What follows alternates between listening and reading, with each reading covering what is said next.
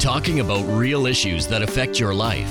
This is the Frontier Centre for Public Policy.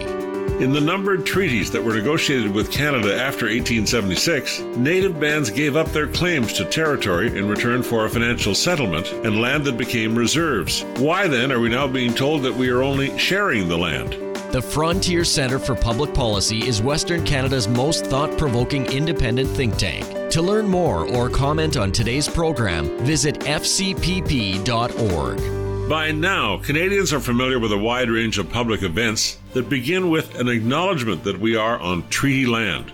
It's a ritual that emerged from one of the conclusions and recommendations of the Truth and Reconciliation Commission. The Commission said the words are necessary to reconcile Indigenous and non-Indigenous Canadians. But historically, the words were meant to advance a different cause altogether. In the numbered treaties that were negotiated with Canada after 1876, native bands gave up their claims to territory in return for a financial settlement and land that became reserves, known these days as First Nations. Why then are we now being told that we are only sharing the land? That innocent-sounding phrase is really code for acknowledging that Canada has a perpetual obligation to pay rent on vast territories that were surrendered long ago by Indigenous people.